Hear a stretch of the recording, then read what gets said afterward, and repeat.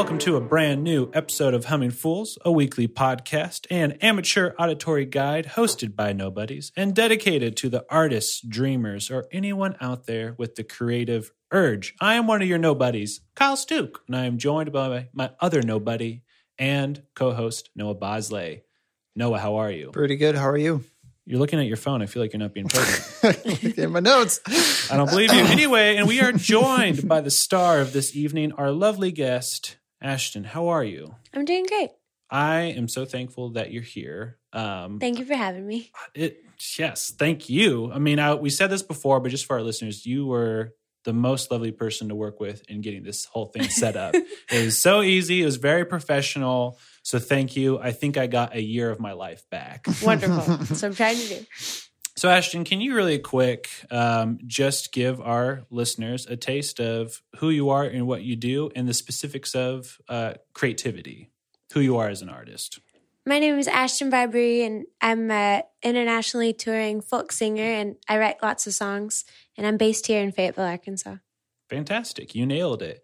And we were talking about this as we walked up, but I discovered you just through like a random Instagram black hole. I don't know what was happening. I was scrolling. It was late. And then I was like, ooh, artists. Like saw the ukulele. Maybe it was a guitar. I wasn't sure. And I was like, ooh, artists. Yes. Because I have a whole list of notes of people to interview. And I was like, I'll just do it right now. You know, like I got nothing else. I'll message her.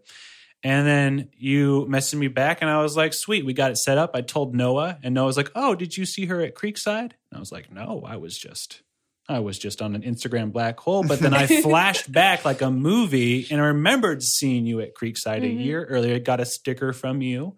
I voted for you. There was something I was supposed to vote to get the sticker. Yeah, I ended up, that was a competition to get on the Bike Rack Records, and due to your vote, I made it on. You heard it here, folks. Yeah. Kyle. I did it. And then the other connection was, speaking of the Bike Rack Records, my friend and the editor who mixes this podcast, he works at Haxton and also mixed that album. So he knew who you were. And I was Jacob like, no, Corey Nelson. So he's not one of the main ones, but so it's all connected. Oh, awesome. And it's magic. And fate brought us here today to talk about you. So let's talk about you. You are living the dream. A lot of time here on the show, we dive back and forth between people who are trying to get to where they want to be, but aren't necessarily there, or they're there, and it's awesome. And I feel like you're there in the sense that you are a full-time musician. And that's awesome. So first off, just congratulations that your profession is your dream. You know, you're getting to make music, focus solely on that. Let's go backwards though. When did you first start playing music? And then we'll weave this whole narrative. So the first formal lessons I had were in second grade. I started doing piano lessons.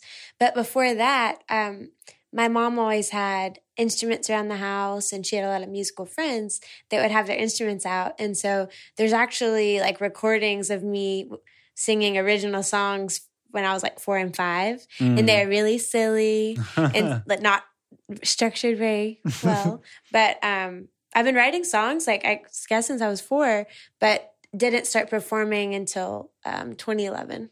Okay. And I think also, along with, you said in second grade, there was also a talent show that you competed in. Yeah. What did you perform there? Do you remember? It was the song from the Annie musical about the dog. I do not know this It's song. It's a sad song. You sing it to it's the dog on the street, and I had my stuffed animal propped up on the stool, and I was just singing. I think it's Dumb Dog. Okay. That does sound like a sad song. But it was my favorite stuffed animal. I brought him up for the talent show, and he got his own chair. And it was really sweet. It was a cute song. Tastefully done. Yeah. It's not the unintelligent dog. Yeah. And so you said 2011. I also think I remember from reading that you were 16 and you started performing in bars and other places. Yeah. I was, 15 and then turned 16 that year. So, I started playing in bars when I was 16, and that was really interesting. Learned a lot really quick. Intimidating. Yeah, it was. it especially like it was intimidating for me, and then also like my mom, because she would be like going to a bar and be like, "Oh no, my daughter's here. Like she's not old enough to be here." What is the conversation that happens? Like, how did you end up in a bar playing music? Was someone like hearing you play somewhere and is like, she's really good, she should play in my bar? Or like, she should play for drunk people.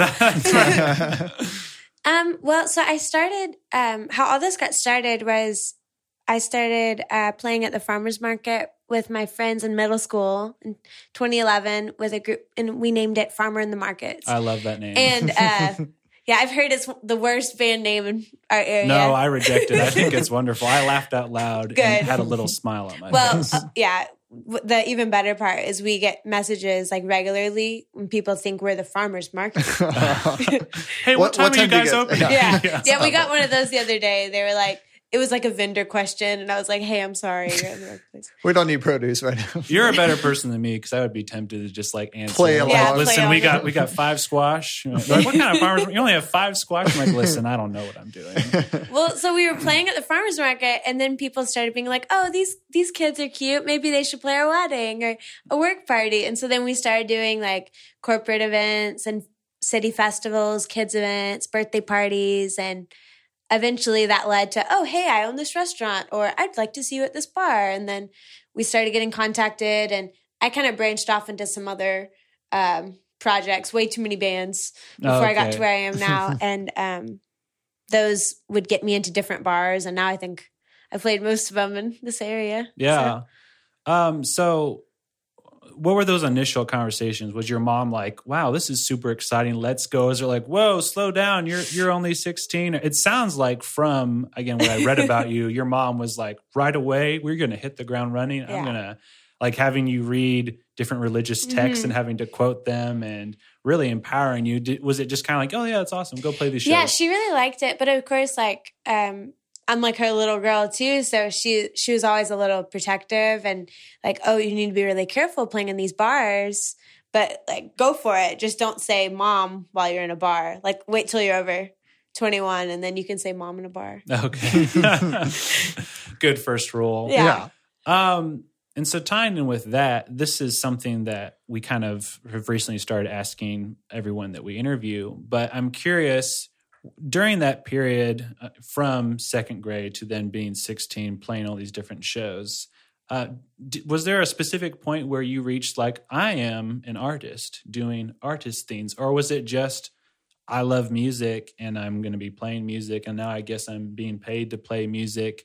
Do you now have that artist identity? Does that even make sense to you?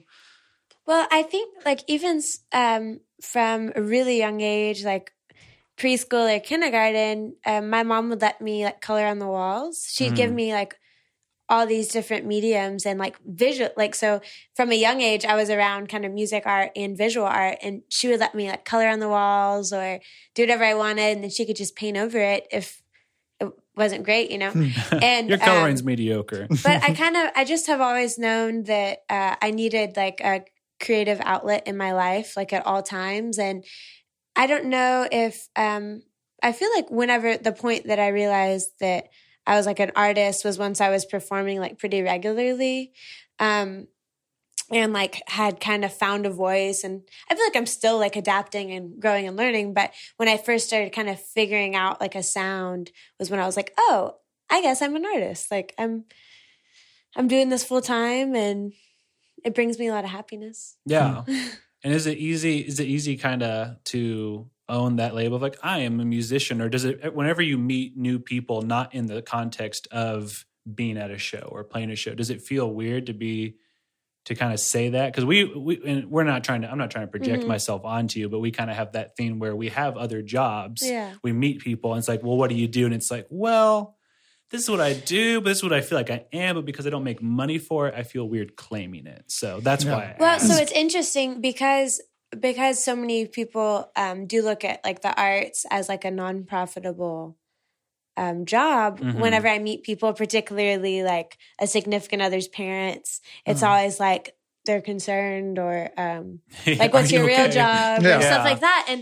and I understand like where they come from being concerned. And I feel like too quickly I'll be like, oh, don't worry, I have a geology degree. Like it's fine. But I wish I didn't bring that up, because it is like it's a real thing. You can be an artist and do it full time. And I'm doing it, but for some reason I'm just used to everybody questioning it. I get feel defensive. Yeah. I don't even mean to. Yeah, like that. It's like you are a full-time I'm musician, doing it. but you're like, I have a geology degree. Don't worry about it. It's fine. It's fine.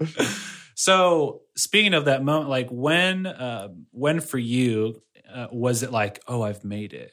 Because again, there's lots of cool things that you've been involved in. I mean, I don't think for me, I don't think I've made it. It's just I'll set goals and for the year and for 5 years, and whenever like last year, I got to my 2-year goals within the first year, and I was like, wow, this is really great. But I don't have like making it as a musician is, some people think about it like you have to have a top hit, or maybe some people it's playing internationally, but everyone kind of makes it into their own. It's what you want it to be. Yeah. And for me, I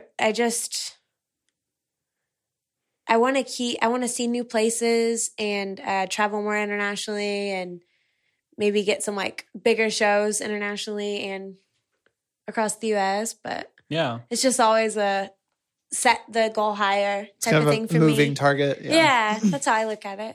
No, and I think that's a great correction on your part, because everyone does have in their head different mindsets of what that entails, and some people just, if they're they've made it, if they're just staying at home and aren't playing out and they're just writing songs and fulfilling themselves, like if that's made it to them, that's great. So yeah. So speaking of goals, what kind of like, as you started to recognize like, oh, I'm getting these different gigs and, kind of becoming, known around this area, did you kind of have your own manager mindset of like, okay, these are the things that I need to do to get to where I want to be? So what were those? Like, how was your early process of trying to expand your horizon or set those mini goals that you're talking about? Okay, so while I was in school full time, I was on like 19 hours, which was a pretty heavy load. I was doing 300 shows a year around Northwest Arkansas. And sometimes I would venture off like to a city or venue that was maybe 2 or 3 hours away, but usually not more than that, because I would have to get back to school the next morning. Yeah. So once I graduated from the university, my immediate goals were get up and play New York City and tour Colorado and start to get out there. And so once I was able to not be like having to come back to town Monday through Friday, then it allowed me to start these new goals of getting out of town. Okay. So that was one of the first ones, was playing New York, and they wouldn't let me play there until I turned 21. So I played at the venue I really wanted to when I was 20, and I was turning 21 at midnight. Oh my gosh. That's cool. It was funny. They're like, wait a second. You tricked us. Yeah. You bamboozling kids. That's awesome. Yeah. So we're going to kind of bounce all over the place. So just roll with me here. I mean, it's your life. So you're like, I don't care. Yeah, whatever. Listeners are like, this timeline's confusing. No, it's fine. Tell me about the Ozarks Orchestra. Ozarka? Yes, sorry.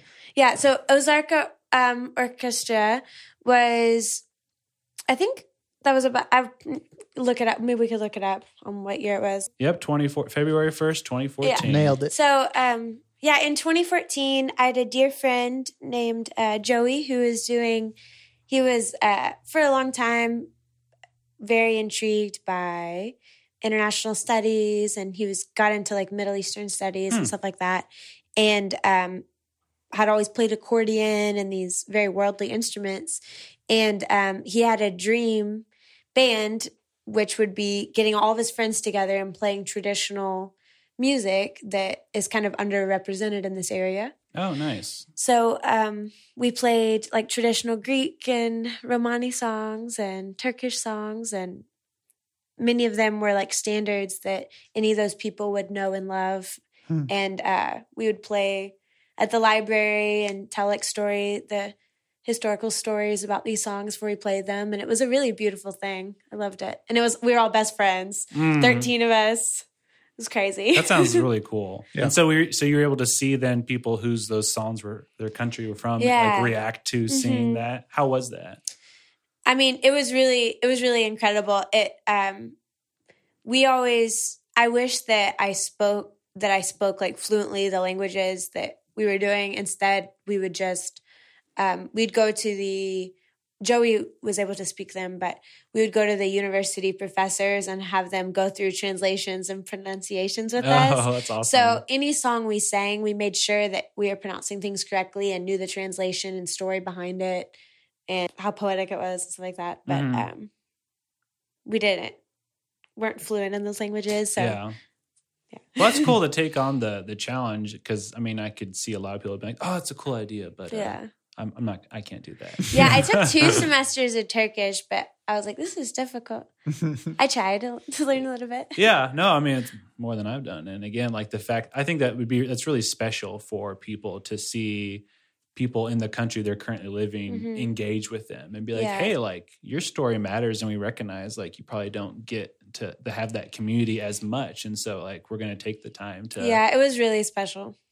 So has that ended or do you guys still come together every now and then? There was so many of us and everyone was in like 6 bands. And so it really wasn't realistic to meet together for practices. And whenever you can't practice too much, things we all grew apart and graduated from school and fell in love and whatnot. So it's like, we don't play now, but we have recordings that are unreleased that maybe will be released soon. Oh, so boy. You heard it here. Well, it sounds like a movie. Just like all these friends coming together and their lives going different ways. I could just see it in my mind and it was beautiful. So thank you. And I'm going to take it. No. Transition from that, tell me about and I think you'll have a little bit more to say about this, but the House of Songs experience and kind of what led to that happening for you. Okay, so the House of Songs is a nonprofit organization that started in Austin, Texas, and they recently opened a new location in the Ozarks. The house is actually in Bentonville, and what they do is they bring musicians in from around the world and encourage collaboration by giving you the perfect environment, and they'll kind of partner you up with people to co-write that they think might be interesting, or sometimes you can have an input on it. Then you're given like an amount of time for the songwriting camps where in 3 hours you co-write with someone and then you have a new song. Okay. But they do a lot of really neat things like for artists, like with help. They helped me get over to Europe with a grant to bring the band, and that's great. I know they've brought in artists from Australia and different places like that. Very cool. To visit. Well, let's talk about the collaboration for a second because co-writing has always been something that like blows my mind because it's just hard for me to imagine. And I know that initially it was kind of weird for you, but it ended up being a good experience. But can you just walk me through what that looks like? You have 2 people. Co-write. They're kind of like, co-writing. With someone you don't know. Yeah, with someone you don't know. Like 2 action figures, you just shove them together and you say, write a song. I start to think about that. I'm like, oh, that sounds so awful. Like, I know it works, but it sounds awful. So what is it like? I know you said, I think you take like an hour to get to know each other. That's really how it starts. They're all different. The very first one I did, it was really funny because I'd never co-written a song and the girl I was writing with had never co-written a song either. Good start. And so we both were like, what do we do? How do we do this? And, so for that one, what we ended up doing is we were like, hey, because we've both never co-written before, do either one of us already have some sort of idea that we were running with and maybe want to build on, or we were stuck either lyrically or melodically or just a structure or a topic that we've been wanting to write about. And we talked for a long time, and you want to make sure you can find that you're writing a song about something you both can relate to, because if you're writing a song about swimming and someone's never swam before, then they're not going to be able to contribute equally, and it might not be very sincere, So there's a lot of time put into getting to know each other. And I've done one where like half the time we were just talking and then the song just came out so quick and we were like, oh my God, we love it. It just happened. We didn't even mean to. Wow. I want to see that. It just sounds like witchcraft to me. I'm like, I don't get it. Yeah, usually, so like if I have a songwriting notebook that's in my backpack, but it has you'll open it up and I'll have like a topic written down that we were writing about. And then beneath that, I'll do like free writing and brainstorming. So you start coming up with little phrases or sayings or all of your thoughts on that topic. And after that, try to think of a form and stuff like that. Then work on a chorus and verses. And sometimes you can split it up and take turns writing verses or piece your stuff together into a chorus or there's different ways to do it. Okay. Also, Noah, did I interrupt you? No. Oh, you didn't? No. Okay, well then please don't interrupt me. So going back then to the process of writing. So you're doing a lot of solo stuff now. Is that correct? Or are you still doing a lot of band? Oh, so I because I play music full time, I keep a pretty full schedule. And to do that, I keep a lot of variety. So I do solo shows and then I'll do a duo. I do various duos with like my bass player and guitarist and trumpet player and boyfriend and just as many combinations as I can. And then I do full band shows as well. Okay. It just makes it where you can play at all the venues. Yeah.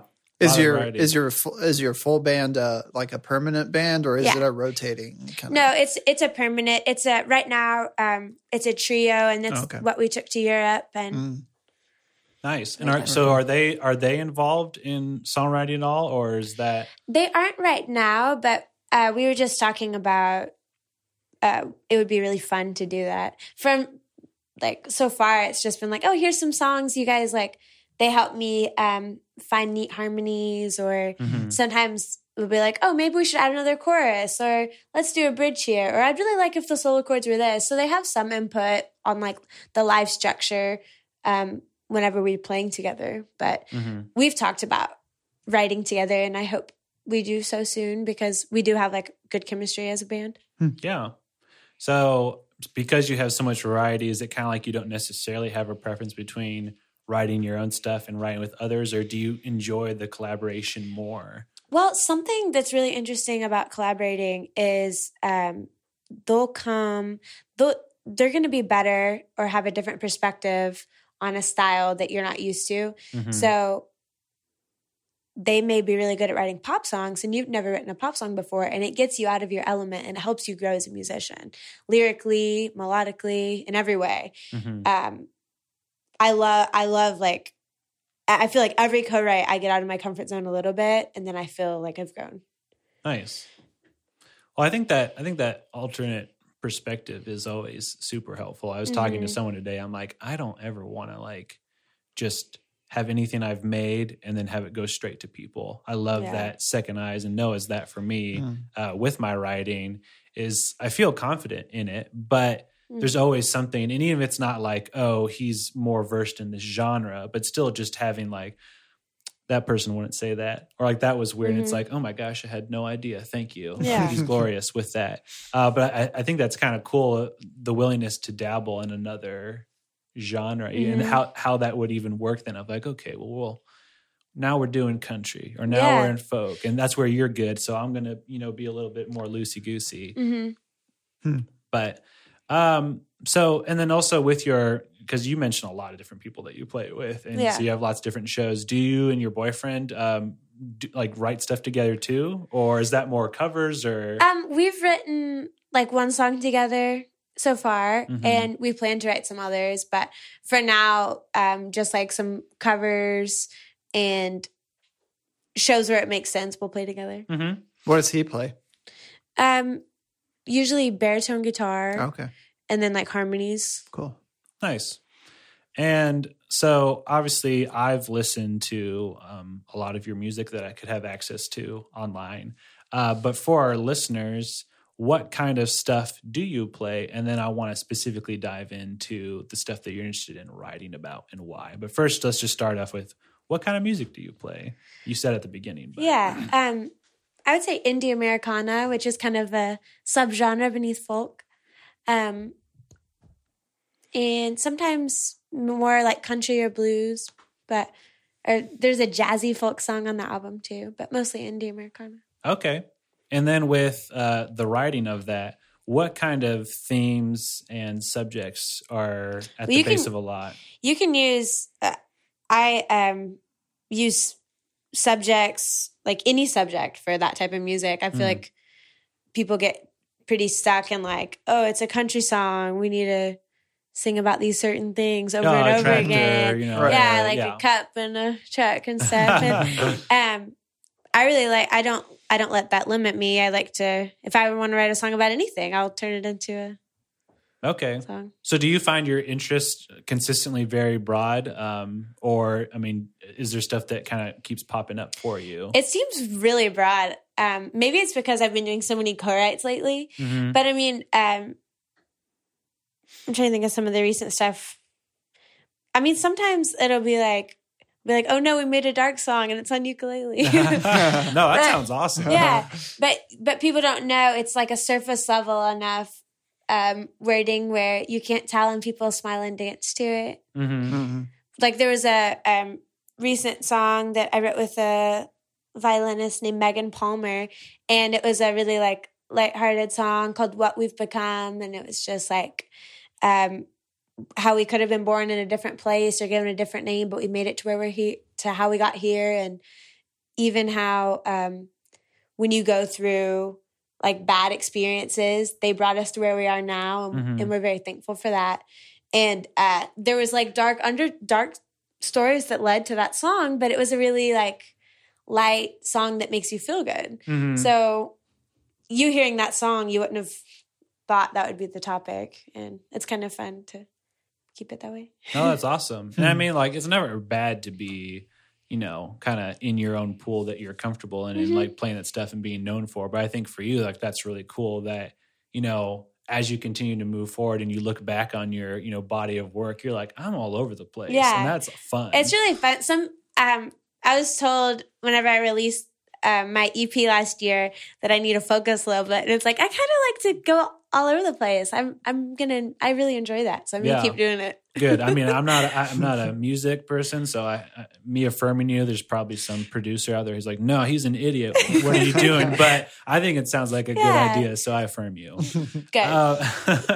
This random guy named Kyle said I should do it. So I'm going to do it. That's great. So another thing that we like to do is we kind of, beyond our, you know, guests and our interviews, we have our topic episodes where we choose certain things to talk about. And so one of them was about doing things you hate, the art of doing things you hate, and kind of the idea that with the dream job or making it, I put that in quotations for you listeners, that you think that there's never going to be anything bad. It's like, oh, my dream job, I've made it. Everything about it will be awesome. But it's like it's still work, you know? And so I'm curious for you, with being a full-time musician, having all these different gigs and stuff, what isn't fun about it? What's the stuff that's kind of hard or isn't, you know, fun for you to do? And then how do you power through that stuff to where it doesn't take away from the fun of your dream?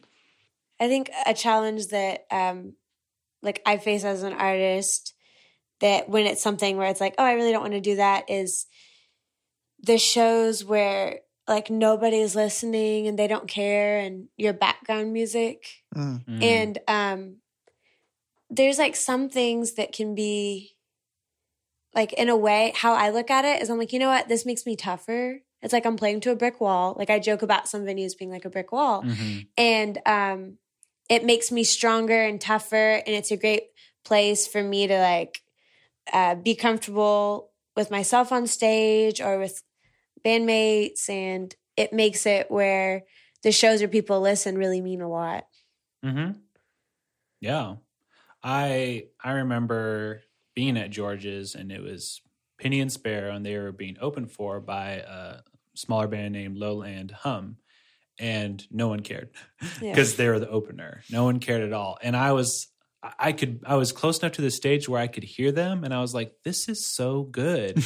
And their faces, they didn't communicate at all that they were like unhappy. And I was just like, wow, like that must be really hard. No, well, you just, they probably weren't unhappy. Like you stay alive as a musician, like finding happiness with your bandmates or with yourself, even when you're playing shows that aren't ideal. Mm-hmm. Like you have to like power through and make it work.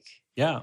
And I think that's what's, again, important and cool about that fact is that you can be a full-time musician and you can be loved by a lot of people. But like no matter what, just because there's so many people, there's so many opinions, you're not always going to be someone's cup of tea, or who you're around may not be a considerate person. They may be drunk. They may be on their phone. And so to be able to be like, this is part of the job. I don't like it, but to work through that. So actually about kind of the struggles, the ups and downs of being a musician, recently at the House of Songs, me and Crystal from a band called the Ordinary Elephant, we wrote a song called Rhythm of the Road. And it's exactly about that. It's about playing in bars where someone yells at you, better luck next time. And then someone walks up and then is sincerely thanking you for what you wrote and how it impacted them. And it's a really powerful song. We're going to, my like live trio, we're going to release a video of that this Friday. But it has to do with the ups and downs of being an artist. Very cool. Well, and by the time that this episode airs, it will be out. So we'll be sure to put a link to that in the show notes. What was the name of the song again? Rhythm of the Road. Okay. And you noted that from going over to Europe, that it's very different. And I'm sure, again, umbrella statements, there's going to be some people who suck anywhere. But in Europe, they're much more attentive to what's happening. Yeah. It was crazy. People actually... they would listen to you. I mean, we were in cities we'd never been to before, and there was like packed houses. And once someone got up to introduce you for the night, everyone was completely silent. It was like it was kind of terrifying because I was like, oh my gosh, they're listening to me. And they actually cared and came up and talked, and they weren't on their phones. If they were, it was to take a picture to talk about it online. And it really made me want to spend more time over there and try to bring some of the characteristics of those shows back here, however I can. Like, show people, like, look, they do this over there. We could do it too. Yeah. It's great. Put your phone away. Yeah. And so then just to go backwards really quick, those moments where people, aren't attentive or are yelling out, nasty things or whatever, for you, is it easy to get over that stuff, or do you carry that with you? So that was part of the thing, like right now it's so easy, but whenever I was 16, like think about like emotionally how mature you are when you're 16. If you're at like singing in a bar, and especially how rude drunk people can be, and someone like I had people tell me like, you shouldn't be singing, just let the guys sing, or you shouldn't write songs, or you're just like the replaceable girl with a dress playing ukulele. Like people would say such mean things to me. And so it made me like really tough and just like really defensive and independent. And so now like people can say whatever they want, and I'm like, oh, it's fine. Like it actually doesn't bother me. Like I show to them it doesn't bother me, but really on the inside, like between us, I can just brush it off now. You're like, I'm having a good time. I don't know what you're so upset about. I'm a full-time musician. No. Well, and I think that, it ties into one of the other songs you mentioned earlier, which is like, obviously we would never wish that upon a 16-year-old girl. Like, hey, you need to have people be terrible to you and make it harder when you're starting out. But then it's like you said, now you're kind of thankful because that created the person you are right now, who's confident in themselves and happy. Yeah, I'm really like, I'm sure at that time, like when I was 16 and I was like crying on the way home and like all sad, I'm like, this is awful. Why am I doing this? And now it's like, I'm really glad that happened. Because of that, I'm right where I am right now, and I wouldn't want to be anywhere else. Yeah. But that's not an affirmation for you people out there being punks. And I hope you're not listening. Don't be mean. Yeah, don't be mean. Be nice. We only have nice listeners. So we've briefly mentioned Bike Rack, and we talked about the voting process for that. So walk me through that, though, going backwards in the timeline. How did you become aware of that contest? And then what did you do to promote being voted for? How did it work? And then we'll get to the end result. Okay, so the contest actually wasn't like a public entry contest. Mm-hmm. Within Bike Rack, they had chosen, I think, like 9 artists, and then they were kind of unsure who to put as the 10th one. So it was me and 2 of my friends. Oh, no. That sounds awful. Yeah. Okay, so it was like me and 2 of my friends, and we all went against each other for like the last slot. And so me and like my close friend, we were like, okay, at the beginning, I was like, look, if either one of us get it, let's both record on the song. Like, you're a great friend, and I really respect you. And it was like mutual deal. So I had her come and do harmonies on the album. But that's cool. It was like it started off as like a public vote deal where you were sharing like you would tag me and share something on Facebook. I can't remember what it was. Mm-hmm. And then they counted those up. And then there was an in-person vote where it was like beer sales. Okay. So we all represented different ales, and then people to vote for you, they would drink that beer and cheer at your show. Okay. So. Oh, but was that skewed by people liking a certain beer more than another? Yeah, and I was curious about that too because like I was representing the Golden, and like I had a friend come there and they kept ordering a different one, and I was like, "Why are you ordering that?" And they're like, "I'm sorry, I like IPAs. Yeah. I can't help it." Your drink's gross. No. Interesting system. Yeah. It seems like there's a better way, but I mean, I'm not one to yeah, judge. I mean, and they're bringing in more artists to work for others. I know they did some stuff with those artists, like they put on a cool show and stuff like that. And this next year, I've heard they're doing like a R&B album. Oh, that'd be cool. That's you and me, Noah. We're there.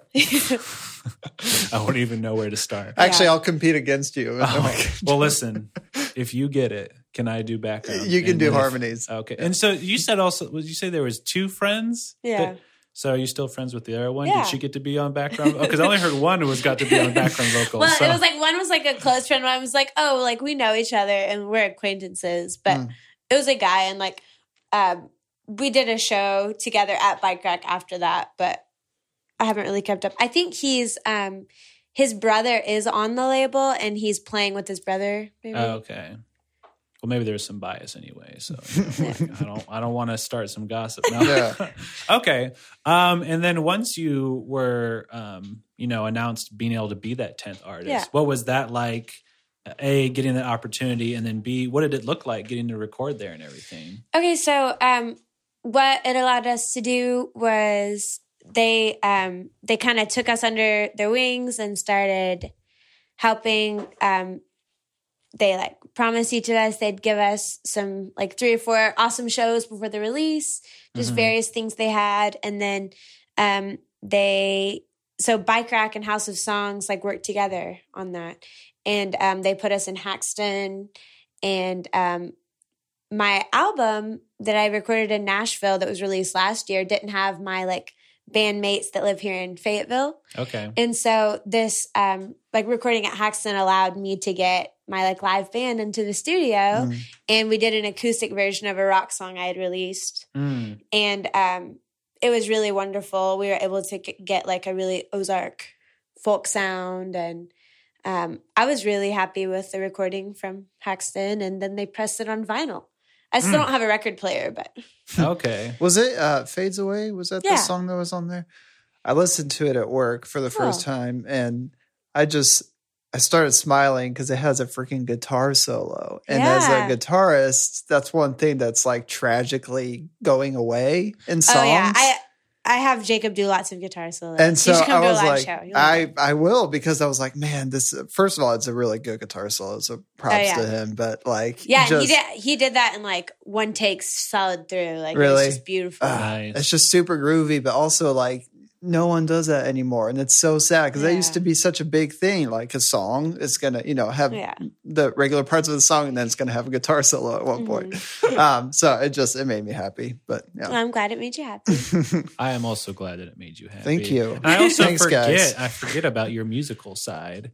you're over here joking about y'all being musicians, and he's like, "But wait." He's like, "But Kyle, really, I do want to be an R&B artist." No, that'd be awful. Well, no, let's take a quick little detour and shine the spotlight on you. Give Ashton a quick little break. No, don't worry. We're going to keep this about you, Ashton. But I did, for some reason, I was doing some Photoshop for Instagram, and I was trying to find a picture of your face to put on one of our social media things. And I saw pictures of you playing in Port John's in Siloam Springs back at the original location. Back in the day. You looked very passionate. You were like eating the microphone. I was passionate. What were you playing? I don't and why remember. wasn't I there?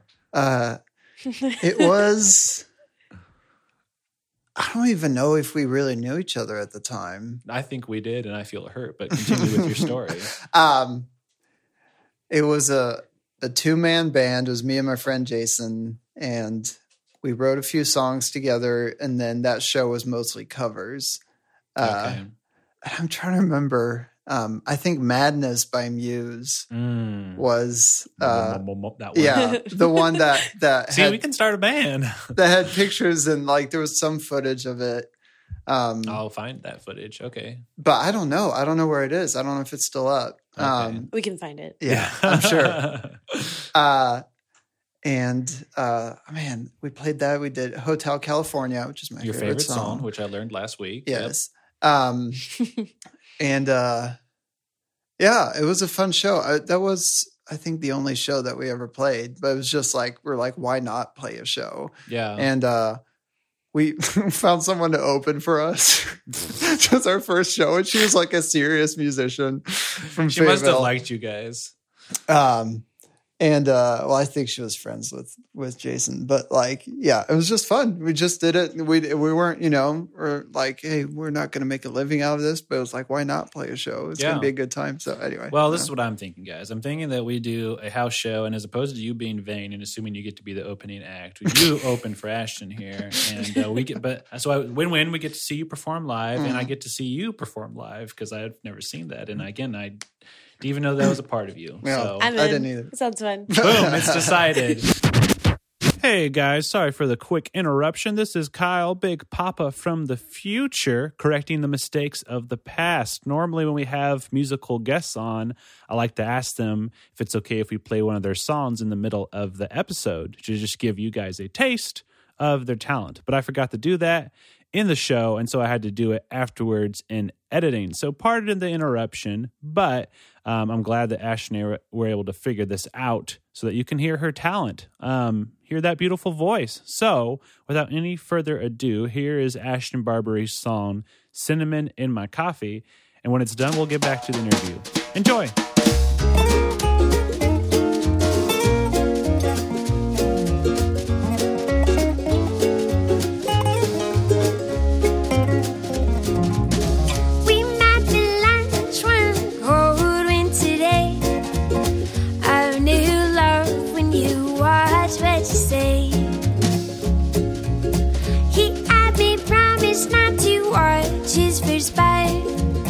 Later I learned it was quite sad.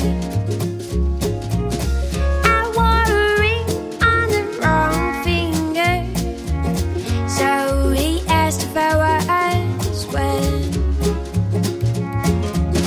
Engaged in conversation with leftovers for days.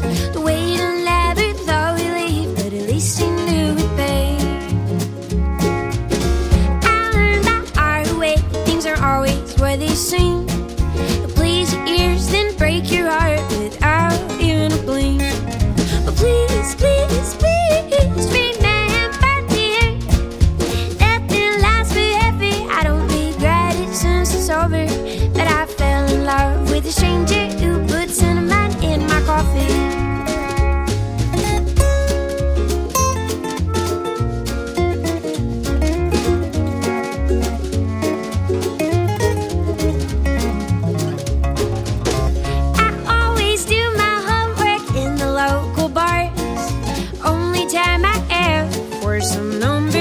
Charts.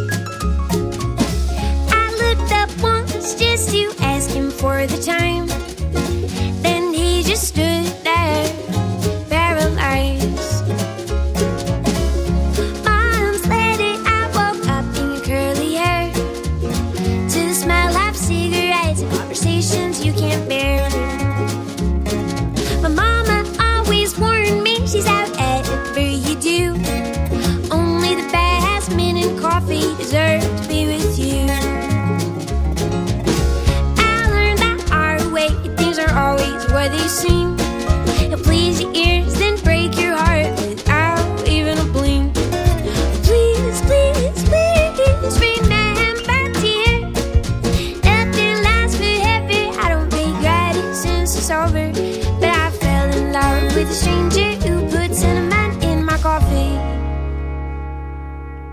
going back to you, Ash, and thank you for letting me take that detour with my French lover / friend. I hope it was worth it. Anytime.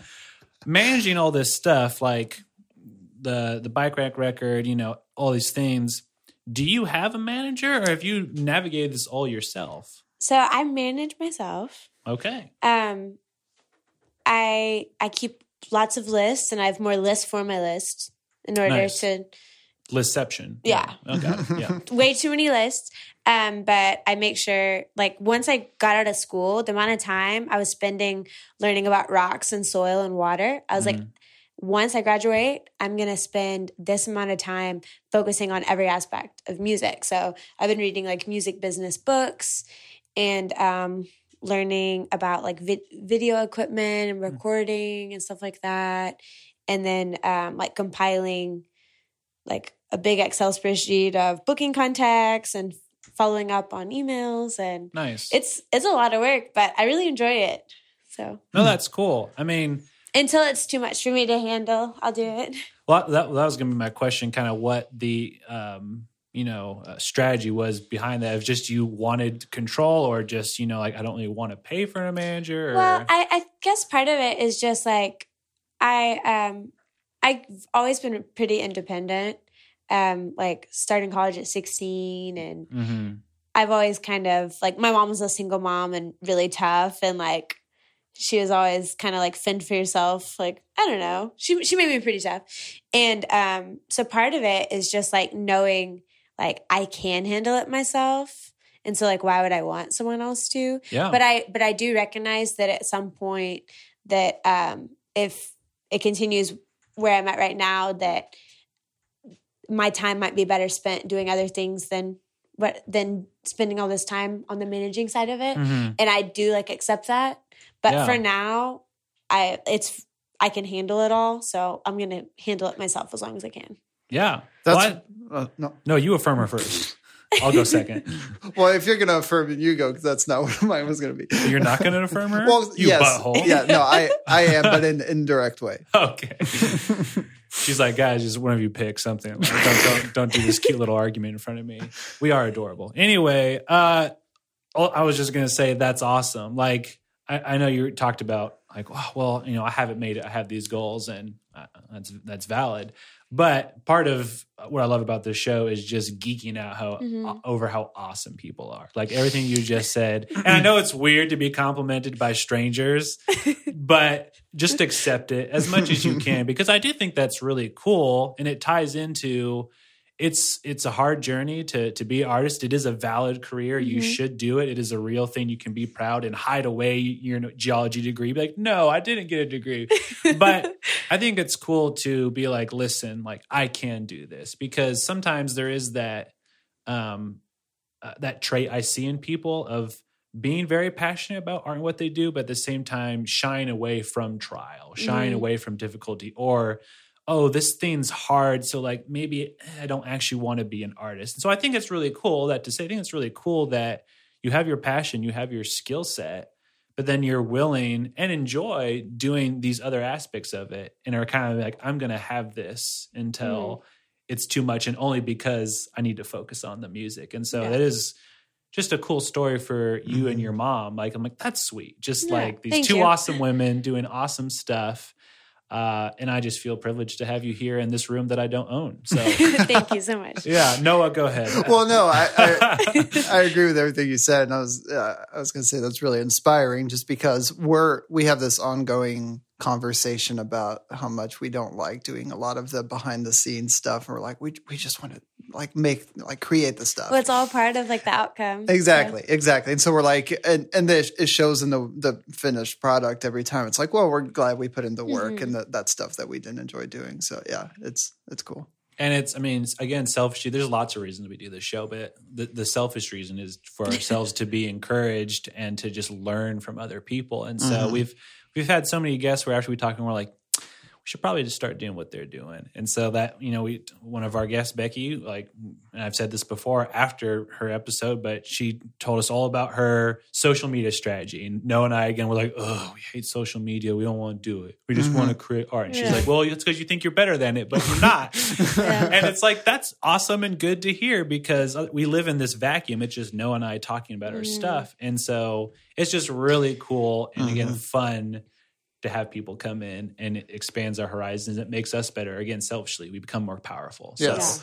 So, no more affirmation for you. Anyway, you'll get some more. Let's transition to where for you do you enjoy or find yourself being most productive while creating? We talked about how there's specific coffee shops that it's more practical for me to go to them. They're closer to my house, but for some reason, it's just like, I don't like it. And it's not because the place is a dump. It just doesn't feel right.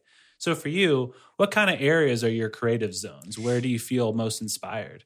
Okay, so when it comes to like actually writing music and structures and stuff like that, I really like to be not at my house. I usually, I've written a lot of songs and I'll like make sure my phone and all electronics are away. And then I'll grab my guitar and a notebook and sit in a room that has some sort of natural reverb because it makes me really comfortable to like try funny things with my voice that if I was in a really dry place, I just wouldn't be as comfortable to try it. So like, my mom has this front room with tile and wood walls or like tile floor and wood walls. And, it has a really nice sound in there, and I've written a lot of songs there. And then at the House of Songs in Bentonville, there's rooms full of instruments with wood floors, and it's got a really warm sound. And it just having that like surrounding makes it really easy to write songs. When it comes to other creative stuff like making posters or kind of like advertisements or photos for upcoming shows, I always go to coffee shops. I live in coffee shops during the day. And it's funny you said you don't go to the ones near your house because I don't either. I'll be like, oh, let me drive across town to go to this different coffee shop. Nice. But I like to change it up too. Like go to all of them. All the coffee shops. All of them. Yeah, there's something like fun about, for me, like when I'm driving, like I like alternating between music, podcasts, and audiobooks. And so it's sometimes more fun when the location is farther away. Yeah. Like even going to Springdale. Like I'll go to the Onyx in Springdale. I'll go to Bentonville. Nice. Yeah. You're crazy. No. Crazy. Slash, have either of you been to the new Onyx? I don't think it's open yet, but I did see photos. Okay, so that's what I thought. I don't think it is open yet, but one of my friends asked me while we were, is it Rogers? Rogers. Okay, yeah. It's beautiful. I saw pictures and I was like, this place is going to be crowded. Yes. Yeah. That's the problem. I was like, I wish no one knew about this because I want to go there. It's beautiful. I love it. I don't know. I don't think it'll be too crowded. They have so much space in there. That's a good point. From the photos, there seems like there's lots and of a lot of people like it and will say they want to go, but it's like the turnout on Facebook events. Probably like 1/3 of the people will go. Okay. So you'll actually be there. I'll actually be there. Noah, you going to be there? I'll be there. All right. Will Smokey be there? I'll sneak him in. My man. Okay. My last question before I let Noah ask any of his last questions, and then we get to the fun part is, again, tying in just to topics that we've discussed, and so curious to get your opinion on. We talked about dealing with disappointment. Kind of that's a thing that it's not, just for artists. Life is full of disappointment. And so again, there's a way to better deal with that than other ways. And so I'm curious for you throughout this journey with a lot of highs, I'm sure there's been, equally moments of lows or frustration. And so I was just wondering if you had any advice or stories that you could tell us of how you've navigated this industry and how you've kept your head up amongst what I'm sure is there's been lots of trial. Well, yeah, I mean, you have to, I would say like a really big thing to keep yourself from getting discouraged is don't compare yourself to other musicians. I mean, it's really important that as musicians, we like form a strong community and we build each other up and there's not rivalry around town. I mean, everyone's going through their own personal struggles. We don't need like group conflict as well. So I think a really good thing is like to form community, co-write with people. That's a really encouraging thing that I've heard. I've had a couple people tell me after we co-wrote together, it got them out of a time where they hadn't written in a long time. And I don't know, just keep working hard. And if it makes you happy and you push it and believe in it, you can make it happen. I love it. I feel like that's been an ongoing theme whenever we've asked people about it is comparison is kind of a killer. Yeah. And like a tiny bit of it could be encouraging if you're like, hey, Sure. let's or you setting goals. I mean, some goals you could be like, oh, what is a musician that I admire? What are they doing? If it motivates and you. so yeah. motivating, like if you're comparing to gain motivation, that's great. But if you take the comparison and then you're like, oh no, I can't be that or I'm not that, then it's just crumbling. You need to delete Instagram, delete Facebook if you're doing that. Yeah, it's no bueno, as my people would say. Yeah. To praise one of our past guests, Susie Burleson. She's like a photographer and does a lot of different things. But she blew Noah and I's mind because we kind of had the same question. She said the same thing of not comparing yourself. But then when she would find herself comparing herself or getting jealous of people who she would see stuff on social media like that they did something great, she would make herself contact that person and go, hey, that's so awesome. Like, congrats. Like, so she would channel it into a positive experience and emotion. Like, I'm so happy for you. And I was like, you're a better person than Noah and I. Because Noah and I like that's great. burn people's houses. No, it's great to like turn it into a positive, like encouraging deal. But it's like, it's like.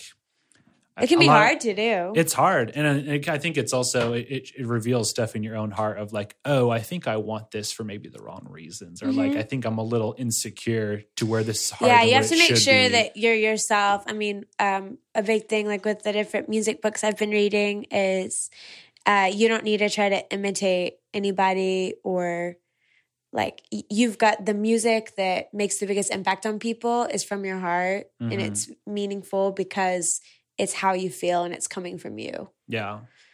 No, that's awesome. And so have you, going from that 15 to 16-year-old to now, did you find yourself struggling with that at all? Getting jealous or being unsatisfied with where you are or? No, I think I jumped into it so young that it's been the mindset for a long time to work together with people and, I feel like the only time I've experienced that was like when I was a kid, there was like our group was playing at the farmer's market and there was an older musician who put a really, really mean note in our guitar case. And it was about how like, because we were there, it was taking people away from listening to him. And it was a really, really mean note. And I think like him doing that, I was just like, wow, why would anyone ever be so mean about like someone having people to listen to them. I mean, I'm just like, why can't we all share? And that might have like caused me to never do that. I mean, I don't know. I don't know. I think maybe just how I've grown up too. It's always been don't do that. You came into contact and you're like, that's bad. Like, I will never do that. Yeah. That didn't make me feel good. I'm not going to do that to someone else. Yeah, that's just crazy. I like to encourage and support people. That's the issue, I think, with a lot of people seeing it as a competition more than like we're on this together. Yeah, it's not a competition. Yeah.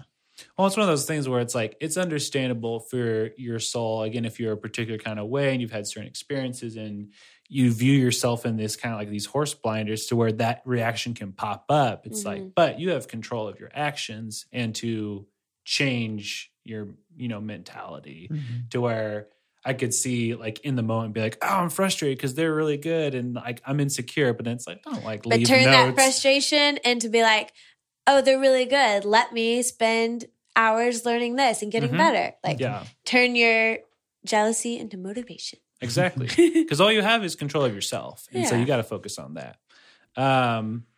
I keep saying that it was the last thing, but I have one more question. Okay. I'm sorry for being a liar. And let everyone know here that Kyle Stuka is a liar and is untrustworthy. Yes. Finally. No, it's like, I've got what I wanted. I'm just wondering if you have any advice for younger artists or musicians listening, going like, oh my gosh, Ashlyn's so cool, which first off, correct young listener, she is. But if they're listening and be like, man, like, I don't know where to get started. I feel like there's the easy go-to answers. And so maybe you're like, it's an easy go-to answer. But nonetheless, what advice or thoughts do you have for maybe people who are really interested in doing what you do, being the full-time musician? That maybe already play music a little bit, but they're interested in taking it to the next level. Exactly. I think a great way to kind of get into that is in like the beginning, what I did was just play as many places as I possibly could. And just get in front of as many people and work really hard. And people start to notice whenever you're doing 8 shows in a week, they're like, what's going on? Like, and then they're kind of intrigued. And also you playing that much makes you a lot better. It's like you're getting practice every night, and you can find directions and play new songs in front of people and see what works and what doesn't. Another really good thing that I encourage people to do is go to the open mics around, if it's in Northwest Arkansas or anywhere, and you can meet other musicians and kind of like form a support system of people that are trying to do what you want to do. And you can do open mic, and then usually from those you could book a show wherever that's hosted, and then you could find another place to do a show. And I don't know, even now, sometimes I'll go to open mics and I'll play a new song just to be like, it's a really great space to be vulnerable. So if I have a brand new song that's like half written, I'll be like, let me play it at open mic and see what people think. And test it out. Yeah. So I think it's great to like just start going to shows and ask musicians in the community that you look up to, and ask them like, hey, what can I do? Can you help me do this? Or no, that's all great. I was hoping one of you to be like, oh, you just need to start, which is valid advice, because sometimes I think people are just, held to fear too much. But I think those were all really great practical examples. Yeah. I also, the workshopping stuff is something I still don't understand. It terrifies me. I'm like, why would I put something out that's not finished? It seems so scary. But you hear comedians and musicians say that all the time. Oh, yeah. So it's definitely valid. No, I'm just a little scaredy cat. So no, I'll do it at like normal shows too. Oh my gosh. And no one knows if you do it right. I wouldn't do it right, so that's why I'm afraid. Sometimes I don't either. Yeah. Noah, any last questions that I missed? Yeah, I mean, it's kind of disjointed, a little more trivial stuff, but I was curious, since you traveled a bunch and played internationally and stuff. And I mean, this could be a local place, which would be shocking, but did you have a favorite show or location that you've played so far? One of my favorite places that I've played so far was in Copenhagen, and it was called Mojo Blues Bar. And all the tables were candlelit, and it was full, and everyone was like just listening and so sincere. And I loved every part of that show. That's really cool. It's funny you said so far. I also really enjoy doing So Far Sound shows. They have a network of, like, I think over 400 cities around the world, and I've done, I think, 6 or 7, and I'm going to do more in the future, but it's got that European listening room style. Yeah, I have a friend who plays So Far shows in London. He really enjoys doing those. That's cool. My other question was, what instruments do you play right now? Out like at shows, I've mostly been playing ukulele and guitar, but I do also play like mandolin and bass and banjolele, Most string piano, instruments. Okay, yeah. Flute. Nice.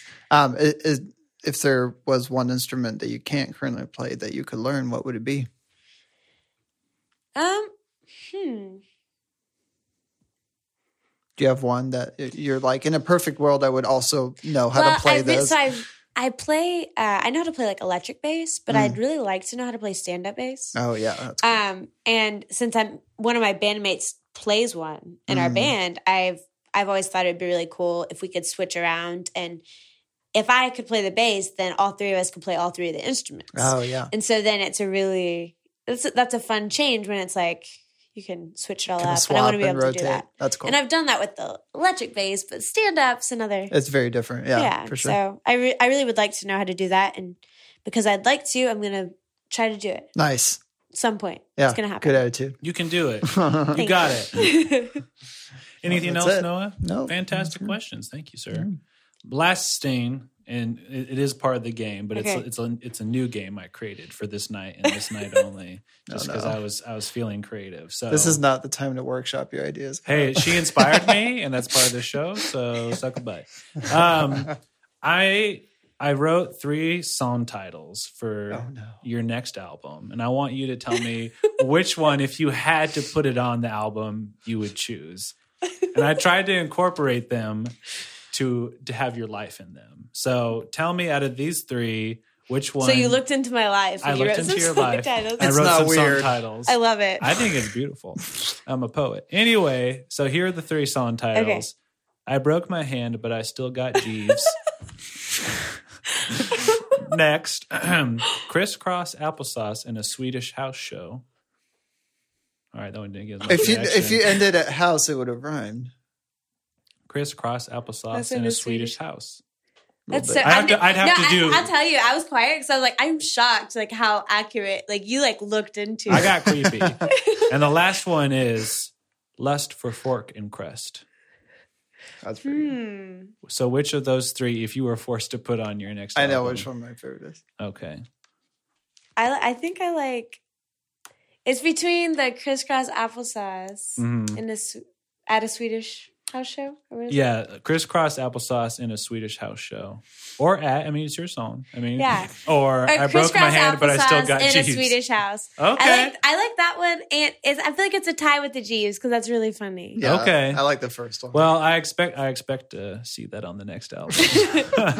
I wish I could have written more. I was having a lot of fun, but then I was like, I need to think That of is so actual funny. questions. All right, so we've come to the end of the interview, but it's not done yet, guys. Oh It's my time for rapid fire. Ashlyn, we explained this to you beforehand, but just for any new time listeners, we're going to ask you questions quickly. Do your best to respond as fast as you can, but if you can't, if you don't feel like it, you can say pass, or you can think about it, and then we'll edit it to where it sounds like you answered it fast. Just joking. We never do that anyway. Okay, wait. So you know all this stuff about my life, but what's my first name? Because you've gotten it wrong a couple of times. Oh, I guess I've written it incorrectly. Ashton. Yeah. Okay. Just make it check it. Just But I check have it. written it wrong right here in the title, so that is why that happened. Please forgive me. No, you're fine. No, I am not. I deserve to be shamed. Noah, shame me. I'll whip you later. Okay. Joke's on you. I'll like it. Anyway, sorry. Are you ready for this rapid fire? Yes, I'm ready. Ashton. Yeah, you got it. My. In a physical brawl to the death, polar bear versus grizzly bear, go. Who would win? Polar bear. What's the thing that causes you to procrastinate the most? Not having caffeine. Devendra Banhart or Paul Simon? Devendra Banhart. You said it better than I did. On a scale of 1 through 10, how much do you think your boyfriend looks like Tyson Ritter from the American Rejects? I don't know what Tyson Ritter looks like. Dane, I'll show you It afterwards. looks like your boyfriend. I don't know. Say 8. Max, Yes. Thank you. Maxine's or the Nines? Maxine's. If you had to choose between If you had to choose between starting a solo punk band or a 15-person rap group, which one would you choose? 15-person rap group. I would like to hear it. All right. Best way to relax while home from touring? Hot tea and a bath. If I cry every day in the shower, is that sad or is that okay? It's okay. Thank you. That's it. You nailed it. That was rapid fire. You crushed it. Very quick on the spot. Sonic the Hedgehog, perhaps? New nickname? I don't know. Thanks, Noah. You sound confident. Ashton, thank you so much for joining us Thank you tonight. for having me. You've been a lovely guest. I've loved listening to you. I feel inspired. And again, like that's so fun. And I'm sure our listeners will as well. If they want to hear more of your stuff, engage with you, where can they find you on the interwebs? So the easiest place you can go and find everything from there is my website, which is ashtonbarbary.com. Okay. And I've also got Facebook and Instagram and All the YouTube, things. all the things. Okay, well, all those links will be in the show notes, guys. So I'll find them, I'll put them there, and then you can just click. I'll do the work for you because I love you. I think I had a thought, and now it's gone. Yeah. Noah, I also appreciate you coming and hanging out with me. It's so fun having you. Noah and I are both on Instagram, and so is Ominous Media, Ominous_media. I'll find you. Oh, I think you're already following us, but you go ahead and look. I'll take extra love. We have new episodes every Tuesday, and again, be sure to look for Ashton's music video as well because I'll be there, and I'm excited to watch it whenever it comes out. And just see what else you do. So anyway, Noah, Ashton, I hope you both have a lovely evening, and it's been so lovely talking with both of you. Thank you so much. I feel like I said lovely too many times. Oh, no, that's fine.